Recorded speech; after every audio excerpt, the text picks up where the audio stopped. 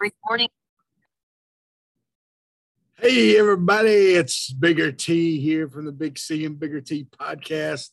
Just recording a little introduction here for our interview we have for this extra episode. We're dropping an extra episode this week. This young man that we're interviewing is a guy named Deion Holliman. I got to see this young man grow up. Call him a young man, call him a kid still, because I'm old, folks. I watched him grow up, and he's a young man that's faced some tough times. He's faced some trials. He's faced them. He's trying to make it in professional football, trying to get paid to play, and he's still working. He's the hardest working kid I think I ever saw, especially in high school. I mean, there was a time I pulled him aside one time. I said, man, you need to take a break. You need to go eat a donut, take a break or something. But no, I think you're going to be impressed by the young man that he is and what he has to say. So enjoy this podcast. We're going to be bringing you some more like this. We got some more interviews we're going to try to do here and there. But let us know what you think about it. Like and share in all the right places. Thank y'all. 1, 2, 3, 4. You've ever seen a lame man walk? Ever heard a dumb man talk? Never seen a blind man see? I promise you will change his name. You ever seen a cancer dead? Ever seen all the poor get fed? Ever seen a prisoner set free? I promise you will change his name.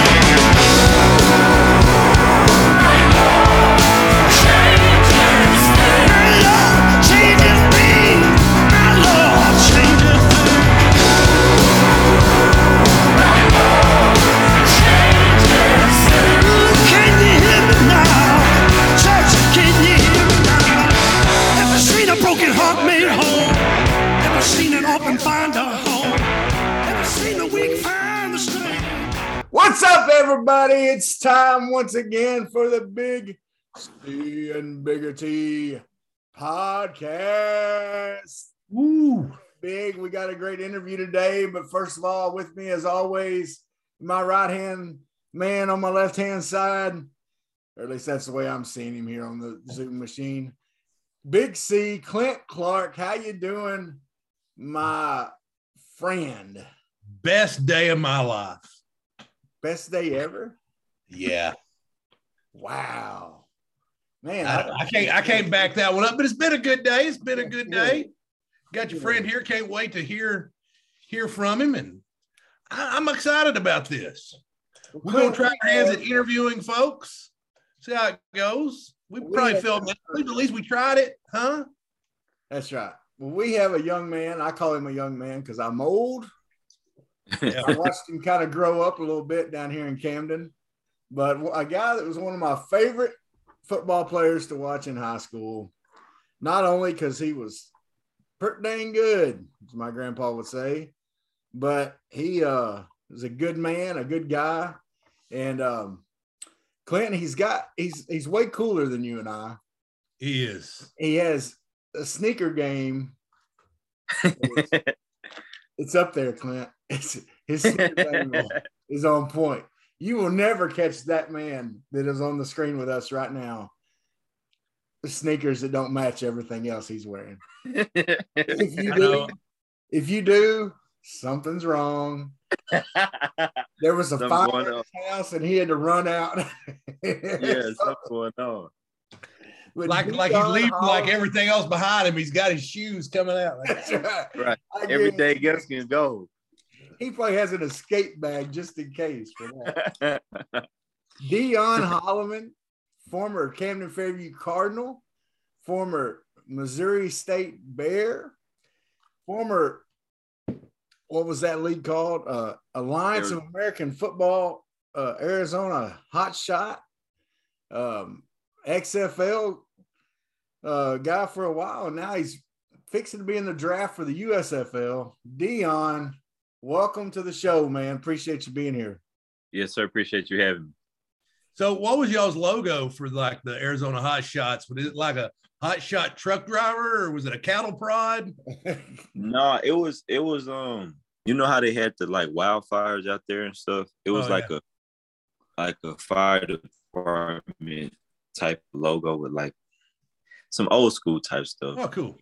Yeah. But it was nothing, just the Hot Shots. It was just like the Hot Shots logo. I guess we actually never talked about that, but that's what it was. I was being silly because first thing came to my mind when I've been shocked with a cattle prod before, and I'm gonna tell you, I don't encourage it. I don't encourage it. You'll remember it. That's how experience kept him in line. Yeah. But anyway, well, Deion, man. First of all, let's just start where it all began, man. Let's talk about what it was like for you growing up here in I say here, down in Camden. Now that I'm older and I look back on like the way that I grew up, I'm very thankful for it because I've seen a lot of things as a young child that matured me mentally and really opened my eyes up to a lot of how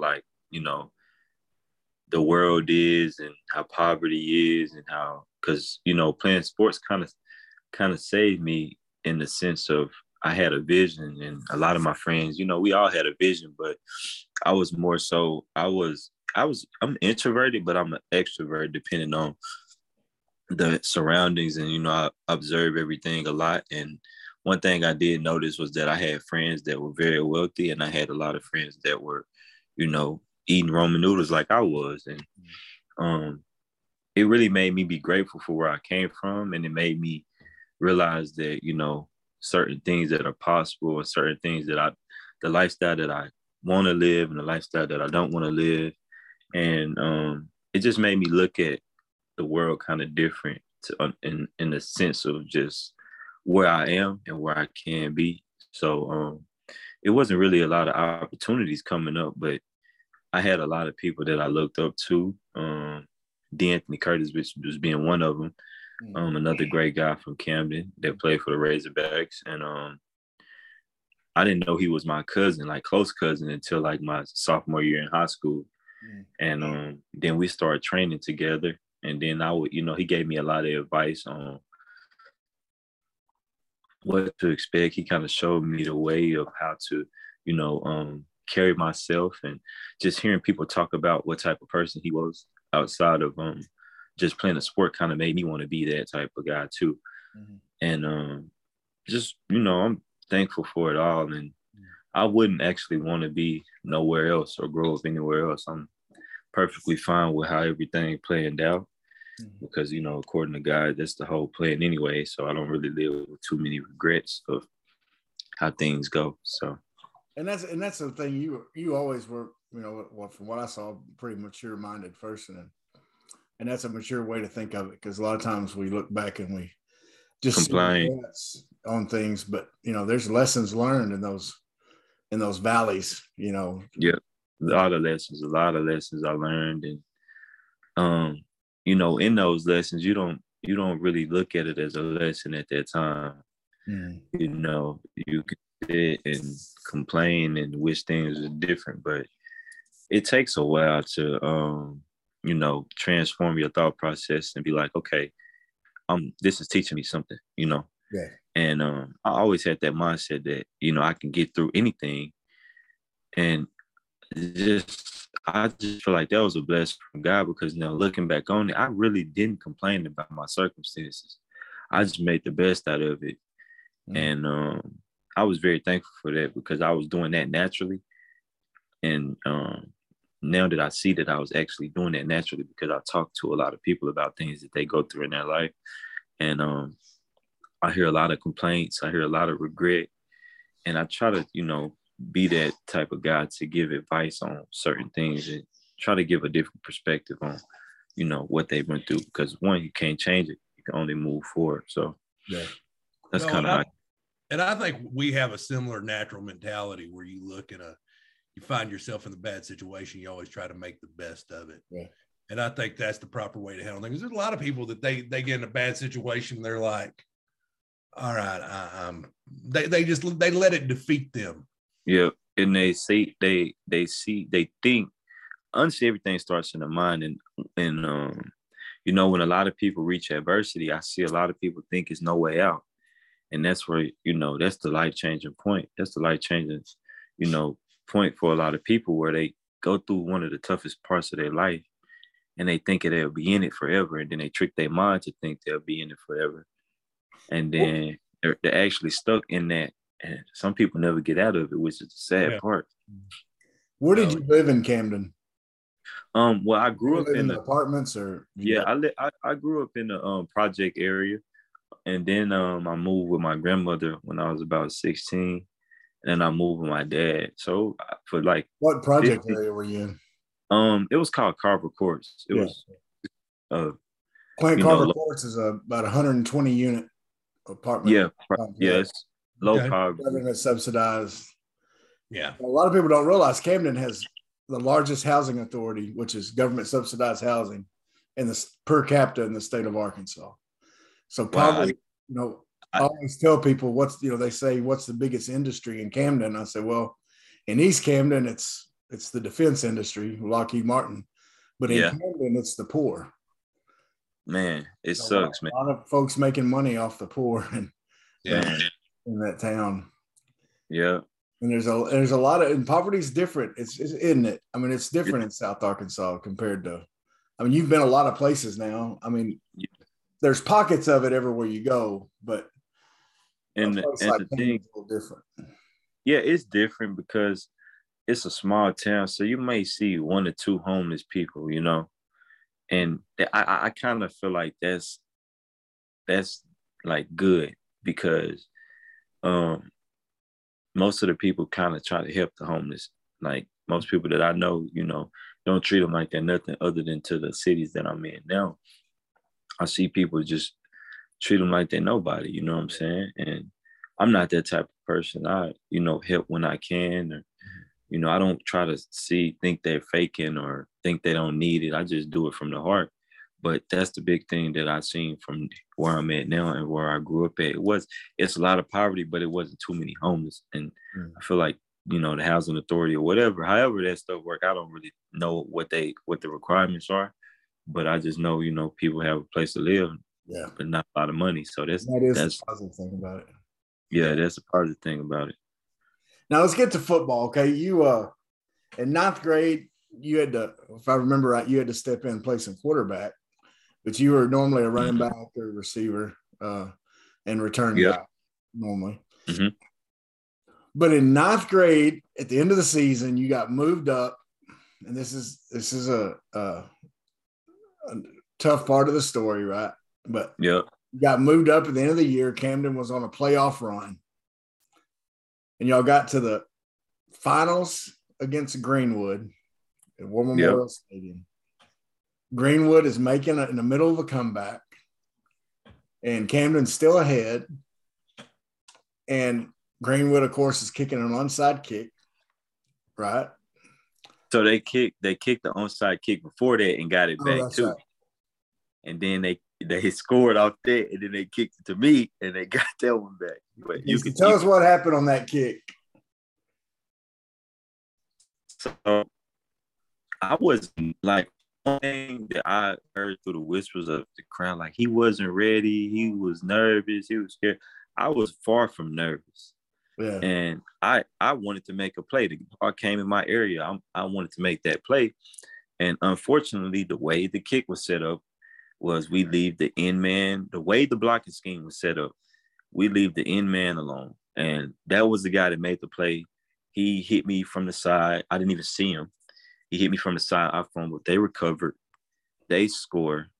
They win the game. Kind of a sky kick, wasn't it? It was a sky kick. Yeah, it was a sky kick. I don't know. I can't remember if they got the ball back and the game was over. Were we down at that point? I think y'all. We were down by 1. They scored the winning touchdown off of that. I think, it was either they scored. Either way, they got the ball back and we had no chance to win. Yeah. And that was probably just at that age, 16, 15. 16, 17. Yeah, I was 15. Yeah. And just at that age when I fumbled and just knew that cost us the game, that was one of the hardest parts of my life already, just being young and actually not being a part of the team the whole year. And just, man, I just remember I still can see like some of my teammates just looking at me like, what are you doing? You cost us the game. And then getting back on the bus, guys arguing, saying I shouldn't have been out there. And I was just in that fire, you know what I'm saying? Mm. And that really made me a man. That situation right there really made me just, take ownership of what I did and the mistake that I made, even though I know, if you know the game of football, that didn't cost us the whole game. No. That was the most pivotal point in the game, though. So it's easy to, put the blame on me. And I took that blame for a long time. And I remember, getting on the bus and I was crying. I was mad. And I didn't want to go to school. I didn't want to be seen. I didn't want to do nothing. But I did tell Coach James, I apologized to him. I told him, like, man, I promise you I'm going to do whatever in my power to get us back and to win one. And I did that with my team, along with my teammates. But that really was the turning point of my work ethic. And I took special teams so serious, more than I think anybody. And I was one of the first guys to show up, one of the last guys to leave. I made sure that I worked harder than everybody on the field. I worked out at home. Even after games, I was come home and do push-ups, sit-ups. I was making sure that I was going to be one of the best guys that touched the field, any team we played. Yeah.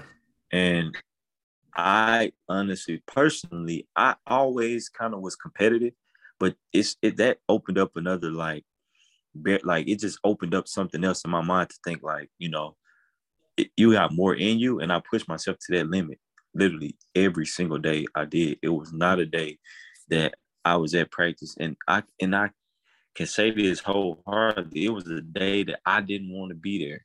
I wanted to be there every day. I wanted to make sure when I left that I would be remembered for better things than what I did. And honestly, if that didn't happen, I don't think I'd be where I'm at today. Yeah. Like, if I didn't go through what I went through and the criticism that I went through, I don't think that it would have made me because I thought I was doing just enough. I was doing, like, up until ninth grade, I was making sure I was competing with everybody, but I was doing just enough to, be prepared. Yeah. But it was another level that made me a great high school football player. Yeah. And I think it stemmed from that mistake in my life. Mm. And then, of course, fast forward in 2012, you get to the finals against Batesville, and yep. You were in that second half, especially. You were a key part of coming back against them and winning that game. Yeah, man, I couldn't wait. I actually couldn't wait to play. That was like this is my chance to show what I can do. And, I kept that promise to coach. Like, and he could tell you now, I remember I was outside. I was one of the last people to leave, and I apologized. I told him, I promise you, I'm going to do this. I'm going to do this, whatever. And when I got in that game, like, we was on the sideline certain times, like, coach asking, like, what you think we need to run? And I'm telling him, like, give me the ball in this play. Do this and do that. And they trusted me. I scored 2 touchdowns 2 times that they asked on what we should do and how they were playing. And I was just so locked into the game that I was going to do anything, to help our team win. And I did that. And, it felt good to get that redemption on what I did, Now, you did get to play for Buck James, who's turned into, man, he's killing it at Bryant. Just, one of the best, man. He's one of the best. What was it? What made him such a good coach?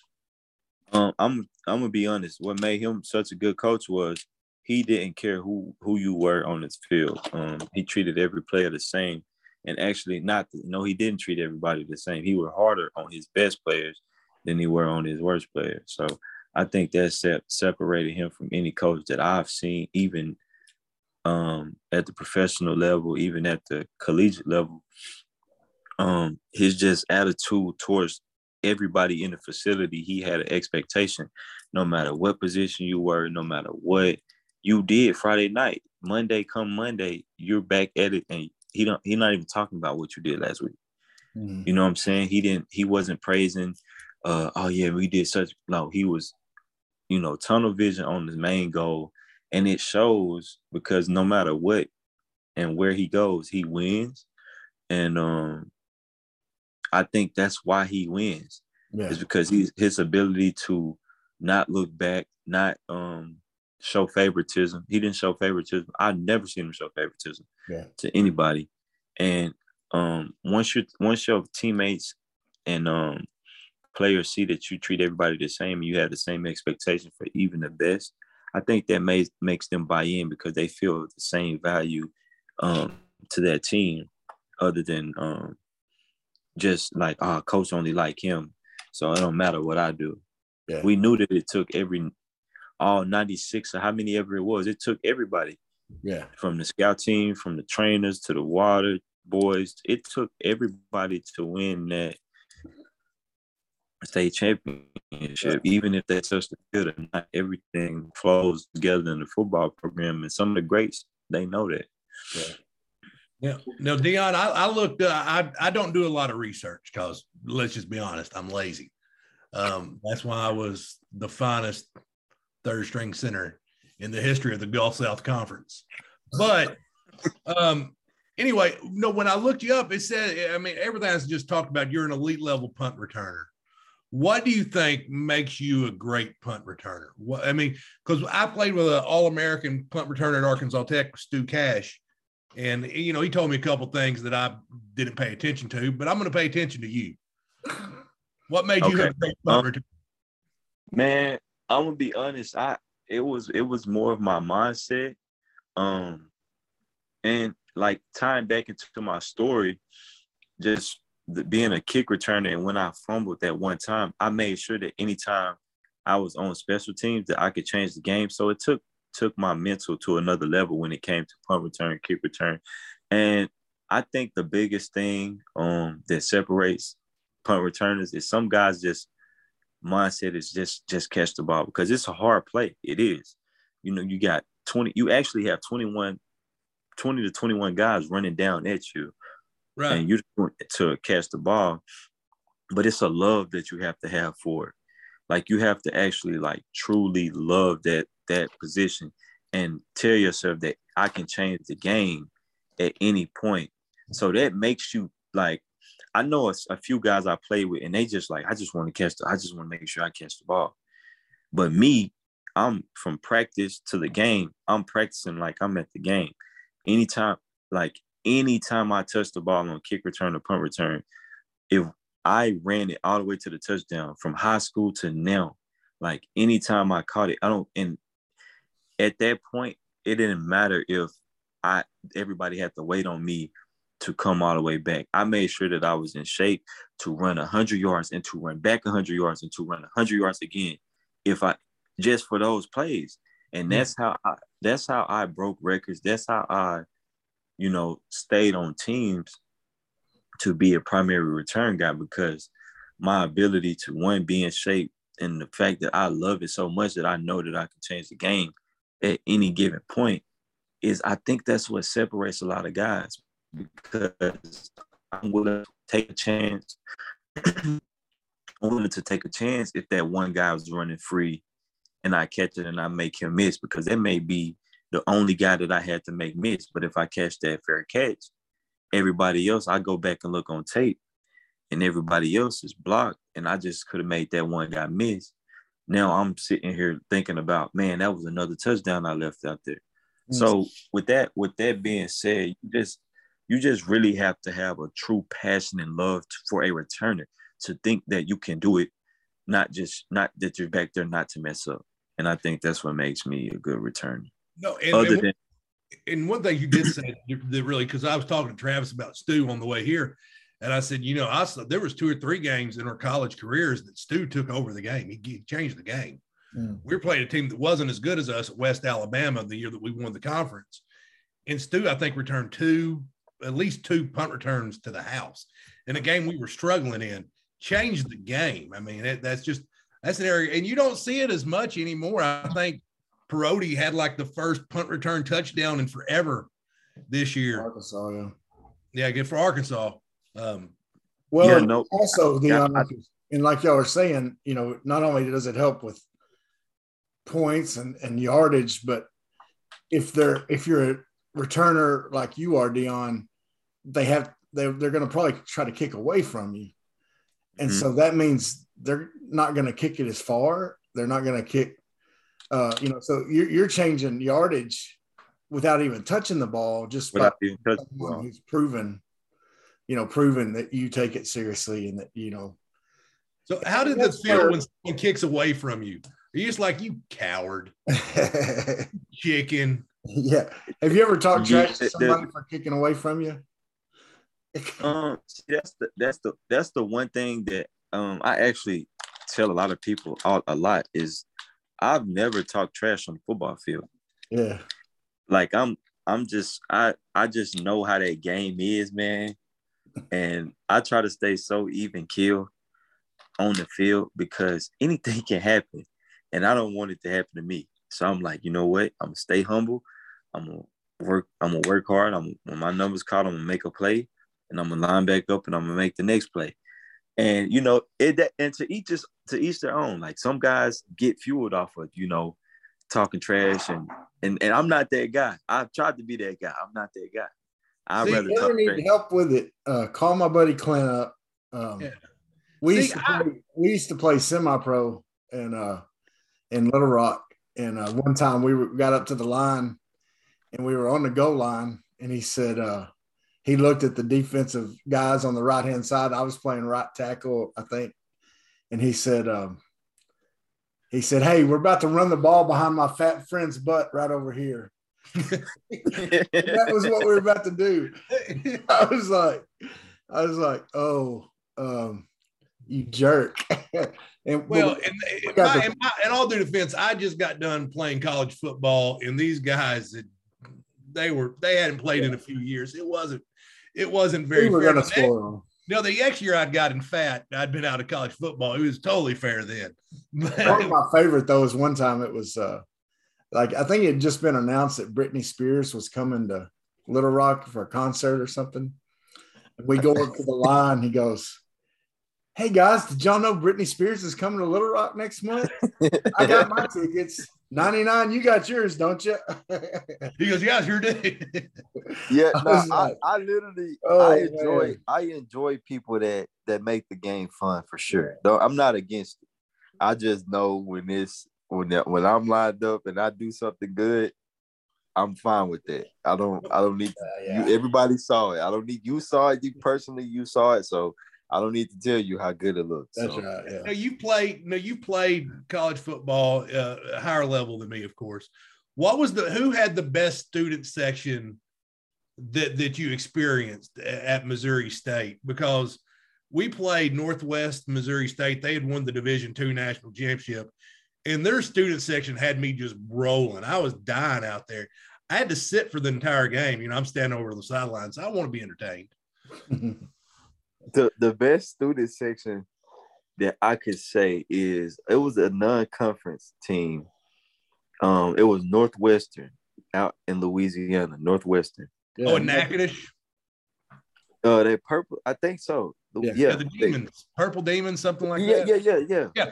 Now, Coach Mullins was our head coach. He was their offensive coordinator before he came to Tech. So, and my friend Patrick's their radio voice. They were the and the thing was they were so close to us. Like that made it, man. They didn't stop from the time we were warming up to the time. Like they had a few coaches laughing. That's how funny they were. And I never forget that because I was a freshman, and in high school you don't hear none of that stuff. You know what I'm saying? It's far away from the field. And I'm in college, man. They just roasting. every player. I'm talking every single player. They had pictures of guys.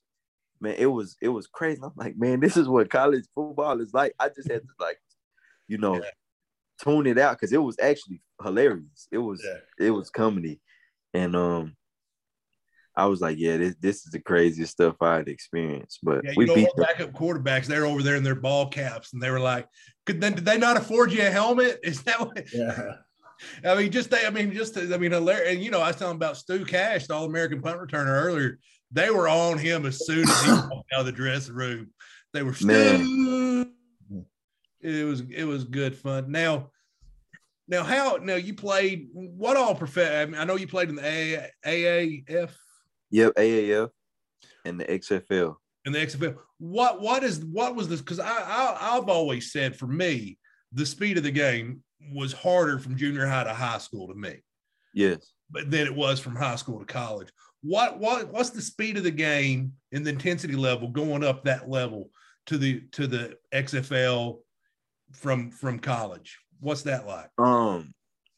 So it's, to me personally, everything, it is faster because I don't know how to explain it, because like I wouldn't say guys are like, everybody's not faster. It's just like everything happens faster. I don't know. It's weird like to explain, but like everything is just quick. Like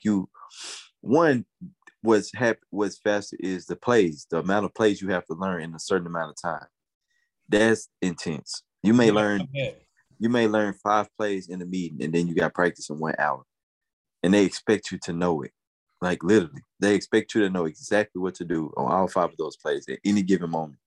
And you like, and that is the part of the game that changes the speed. Right. Because if you know what you're doing, you're able to play faster. Mm.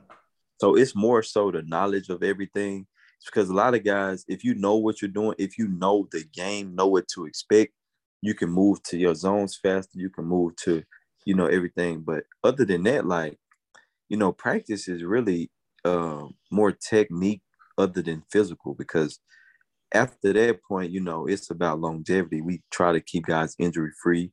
Coach just wants you to play fast and be efficient, and know where you're at. And then when you come to the game, that's when you're a grown man. You need to be physical. They don't have to, But that's the part. That's the speed of the game part. Is like, for me personally, is knowing everything, because I'm able to play at my full speed, other than not knowing. So, guys are strong and fast, but not too much faster than you are in college.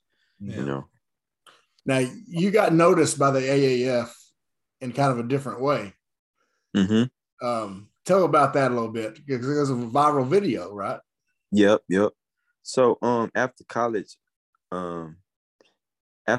well, see, I had, fumbled in high school, made up for it, but taking special teams so serious, I had broke every single record in the conference and in our school history for return yards. And that kind of helped me out a lot, but it didn't get me the NFL attention I wanted, because I broke my foot my senior night. And I thought I would be good.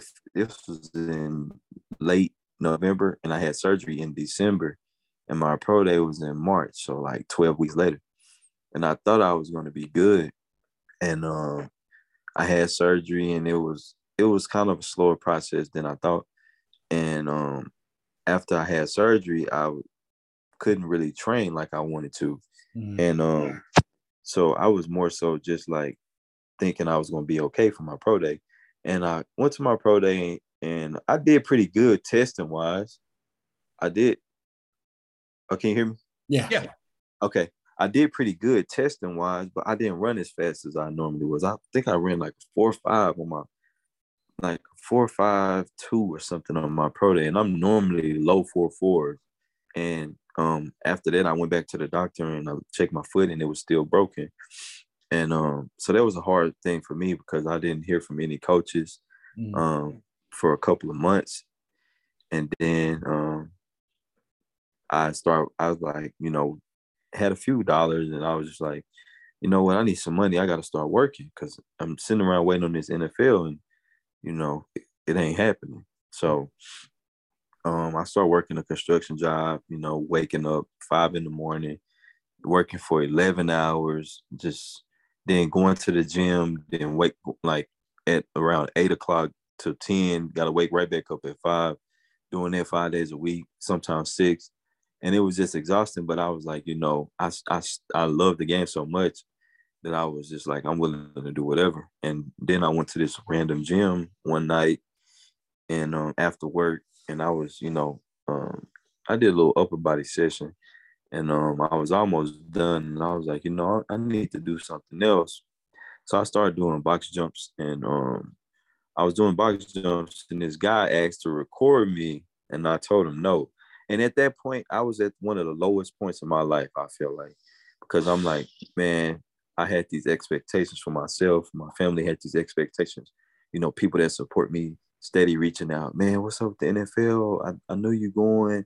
And I wouldn't respond to people. I'm like, man, I don't feel like explaining to you what happened if you don't understand, And just being a good athlete, everybody thinks you're supposed to automatically be professional.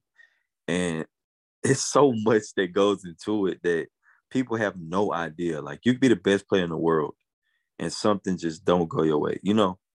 And so I was working extra. I was doing the box jumps, and then the guy asked to record me. And just being so low in my life at that point, I was like so disconnected from people. And I just didn't really want to be seen. I didn't want to talk to anybody. And now that I'm more mature about it, it wasn't that serious. I just was like, in a low part. Mm-hmm. And I was just like, nah, I don't want nobody to see me on video. Like, I'm fine, And he was like, nah, man, just let me do it, man. People in my gym try to jump on these boxes all the time, and they just can't. It was like 50 inches maybe. And my other friend was there, and he was like, man, just let him record it, And I was like, all right. So we stacked some weights on top of a box, and I just jumped on it easy. And it was like, man, we need to keep going. So we kept going, and it got to like 65 inches, and I jumped on it. Stop you right there. Now, this is box jump, so you're just jumping from flat foot, straight up, and landing on top. Yeah, I saw that on your Twitter today. It was impressive. Yeah, 65 inches. Hey, Clint, at our best, how many pieces of paper could you get under our jumps? I'm not gonna lie, because they had, at Tech they had us, they do the thing where you have to jump up and you have to slap the things. Yeah. I think I might have, and now this has been a couple years ago. I graduated college in 1999. So I was 4 years old. No one asked you. Anyway, I think I got like, respect your elders. I think I got like 25 inches. I wanted to say 30, but I don't feel good about that. I feel like I lied on purpose if I said 30. Right. 30, whatever it was not very high. I think I could jump on top of 60 pieces of paper. But yeah, that's what my pants are. All right. So anyway, go ahead. The guy videos 65. Yeah, 65 inches, and I jumped on it fairly kind of easy, to be honest. And he sent it to me, and I'm telling you, I was disconnected from social media, man. I was just, and then one day I just had it in my phone, and I was just looking at my videos and stuff. Then I looked at it, I was like, man, this is actually kind of crazy. You know what I'm saying? Yeah. I was like, this is kind of crazy. So I put it on my Instagram story, and people were swiping up on my story, like, man, what? This is crazy. I can't believe you did this. This looks fake. And I was like, man, I need to put this on my page. Yeah. So I deleted it from my story, put it on my page. So many people come in, so many people was reposting it. And Bleacher Report, it got to Bleacher Report, and they messaged me the next morning or that night. I think it was the next morning. It was like, hey, can we use your video? And I was like, yeah, why not? So they used it. And later that evening, the AAF, Alliance of American Football, called me and was like, called one of my coaches and asked him why I wasn't playing. And he was like, well, I think he's still training, but, you know, he went through some stuff and, you know, but so they called me, gave me their number, and I reached out to him and they told me, you know, about a tryout and stuff like that. So I probably had like maybe a couple thousand maybe 1,000 in my bank account, to be honest. And I had spent like half of it to go try out. And it was like maybe 60 plus guys out there. And I go out there, right? And all these guys are literally former NFL players. Like they wearing their Cowboys uniform, like T-shirts, training shirts, Arizona Cardinal stuff. And I'm like, man, this is about to be a tough tryout. Like, but honestly, I was the first person at the field. It was nobody was at the field, not even the people that was hosting the tryout. It's the first person at the field. And I started warming up, just getting my mind right, getting the feel for everything. Then guys start showing up, and then I met the, you know, GM and all that, and they saw me out there first or whatever. And I had an excellent camp. I didn't drop one ball, and, you know, drop one punt, and I did great. And then they called me probably like that next Monday, and they signed me, and I went to training camp, and then they released me from training camp, and I did pretty good at training camp. I did great at training camp. And but they had all these guys. There was literally 52 guys out there, and 48 of them was former NFL players. So I'm playing with all these guys that literally just left practice squad or left active roster, got released. You know, all these guys. I know these guys. I'm literally watching these guys on TV on play on Sunday, and I'm like, that's you know, such and such. I'm like, no way. And I'm just out here and really just being a student of the game and just being a humble guy. I'm actually asking all these guys questions, asking everything about everything, literally, because all this is new to me. I'm like, yo, what's this like? What they do on this? Like, what, you know? And I did that, and it was a great thing. After I got released, I came home, and I was like, this very disappointed. And that was my eye opener to the business of professional sports. Like, you can get sent home any day, and it doesn't, like, you can do great and get sent home. Yeah. Because they trying to make room for another guy, or they need a linebacker, and you got 7 receivers. So they're like, okay, we're just going to use 6 receivers. And, you know, we can send Deion home, you know. Who was that number one receiver they had? In Arizona? Yeah. Rashad Ross. His name was Rashad Ross. He was with the Redskins. He played at Arizona State. They threw to him like every play. Every play. And then I would watch the games. I'd be like, man, throw to somebody else. Deion's over. Hey, every single play. And then the play, literally, he got hurt. I was playing behind him. He got hurt. I came in the next play and scored a touchdown the next play, because all the plays were designed for him. Yeah. So I came right in and scored a touchdown. And it was John Walford, man. He just won the Super Bowl. I remember. I came in, and he didn't even know he was the backup quarterback for the Rams. He's actually very, very good.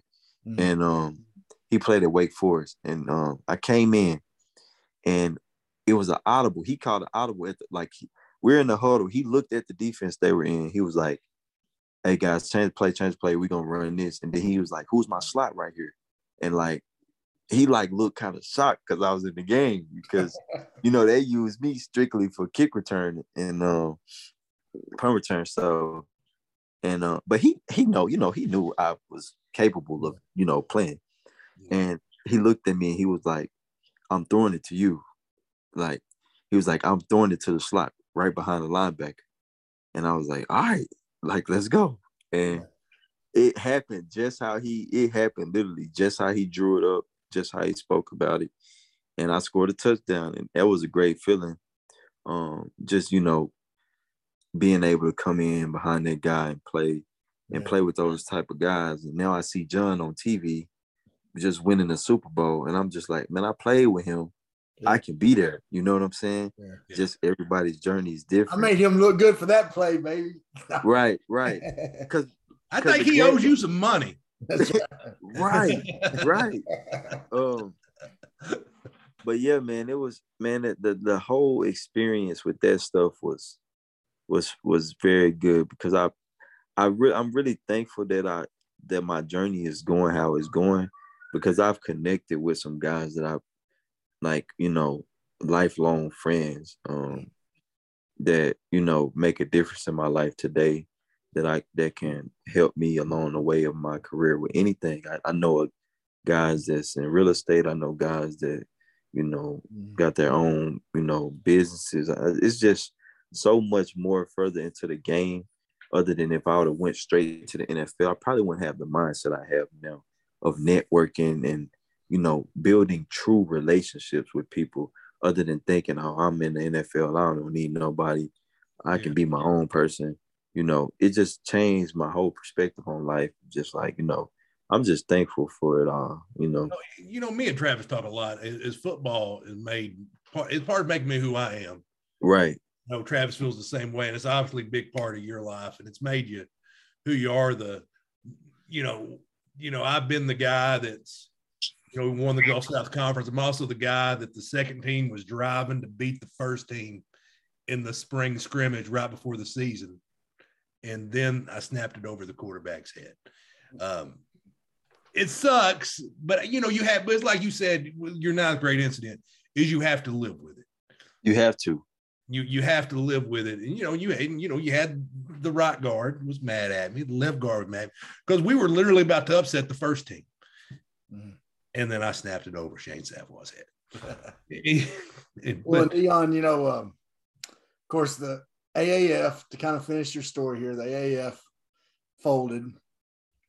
Yep. That ended up, going bankrupt or whatever. You went to the XFL, to the Washington Defenders, and you had more injury problems there, right, with your hamstring. Yep. And are you still considered under contract with the XFL? So no, everything is the XFL just partnered with the NFL today. Yeah, I saw that. Yeah, they partnered doing some partnership stuff with them today. But that's not until another year. So I'm not going another year without playing football. I don't want to sit out another year because from my, understanding after COVID, after our league shut down, that we would be back in 2022. Like they renamed everything XFL 2022, blah, blah, blah. And then come 2022, they changed it to 2023. So I'm like, okay, I could wait a year, I could train and, wait a year. And then they come with the 2023 stuff. And I'm like, man, that's too long not to be active. You know what I'm saying? Like playing. So it kind of bothered me. But the USFL came up and I reached out to some guys and some guys, reached out to me and asked me if I was still playing. So these startup leagues are truly a blessing from God for real. Yeah. Because think about how many guys before me that did make, and it was either NFL or nothing. Like it was either NFL or CFL or nothing. And these are like every other major professional sport has a feeder league, has a, baseball, basketball, G League, minor league.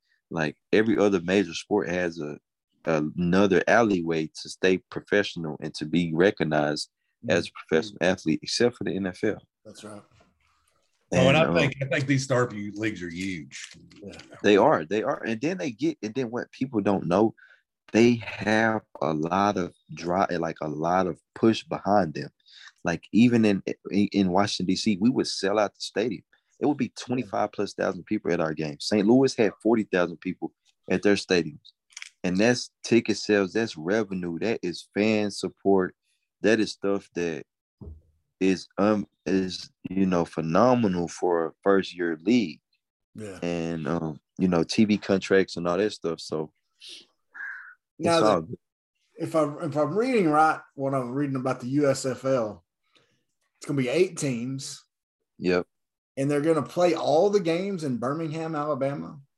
And the reason, and the reason I think it's good in the sense of it saves so much money for travel.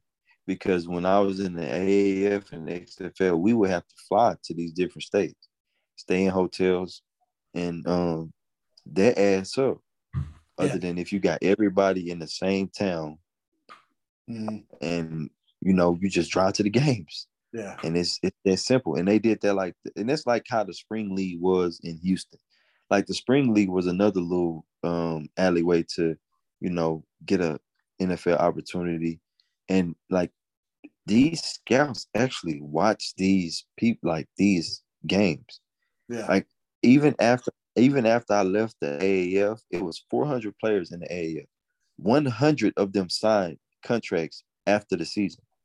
That's 1/4. That's 25% of players that played there that wouldn't have had a job or wouldn't have even got looked at if they were just sitting at home. Yeah. So the startup leagues are actually great. Yeah. Well, and so the draft is when? February 26th, tomorrow and the 23rd. Okay. So good luck, my man. Yeah. They having a draft tomorrow, and then it's like so they draft by position. They don't draft by like just random. Right. Yeah. So you know what I'm saying? They don't do just, we want this quarterback and this lineman. They do all quarterbacks first, all linemen, all receivers, all running backs. It's like on different days.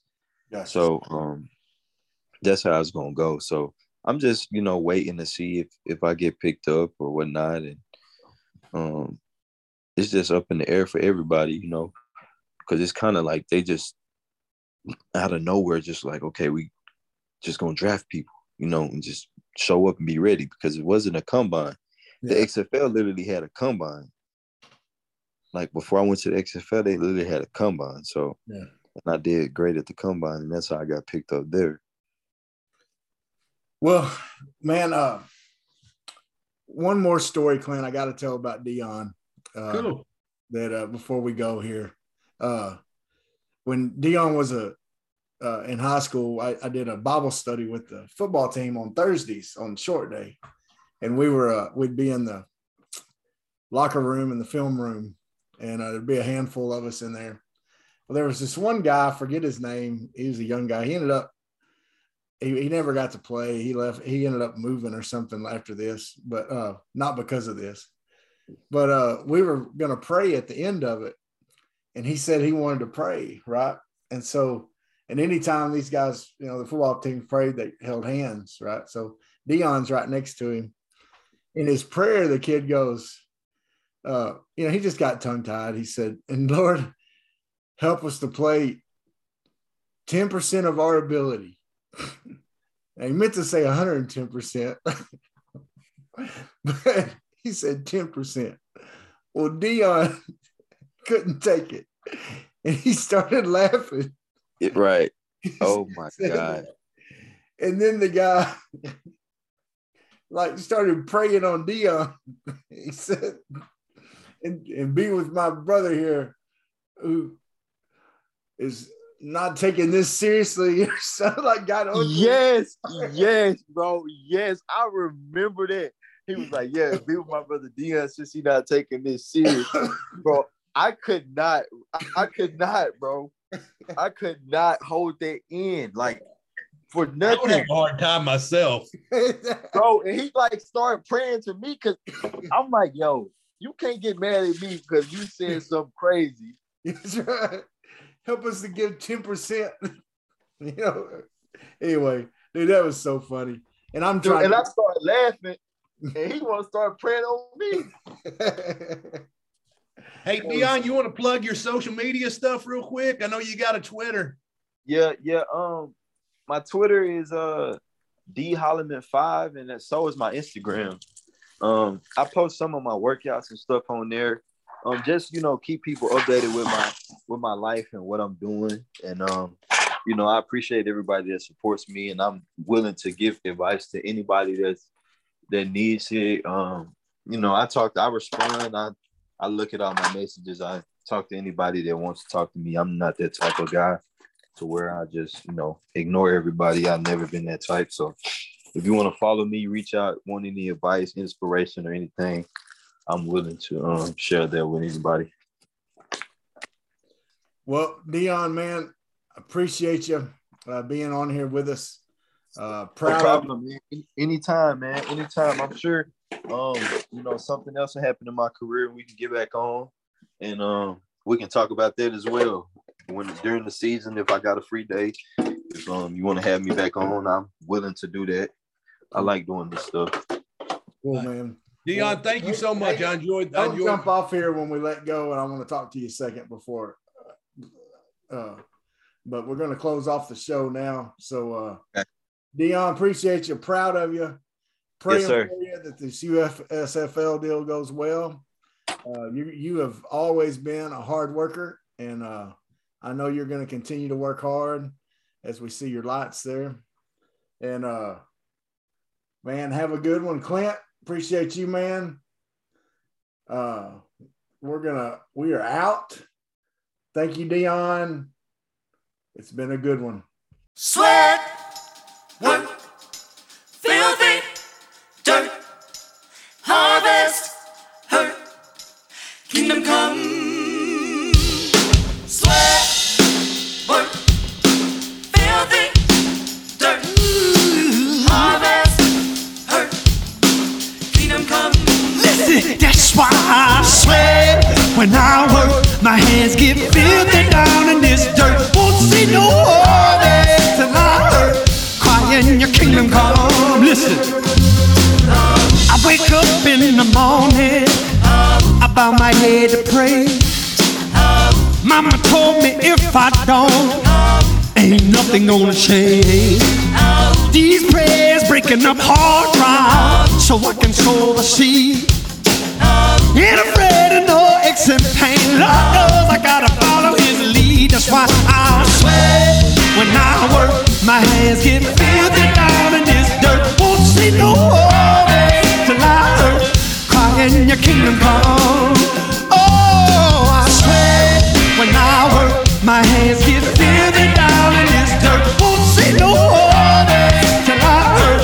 Crying your kingdom come. Sun beating down so hard, I can barely breathe. Hard to sing the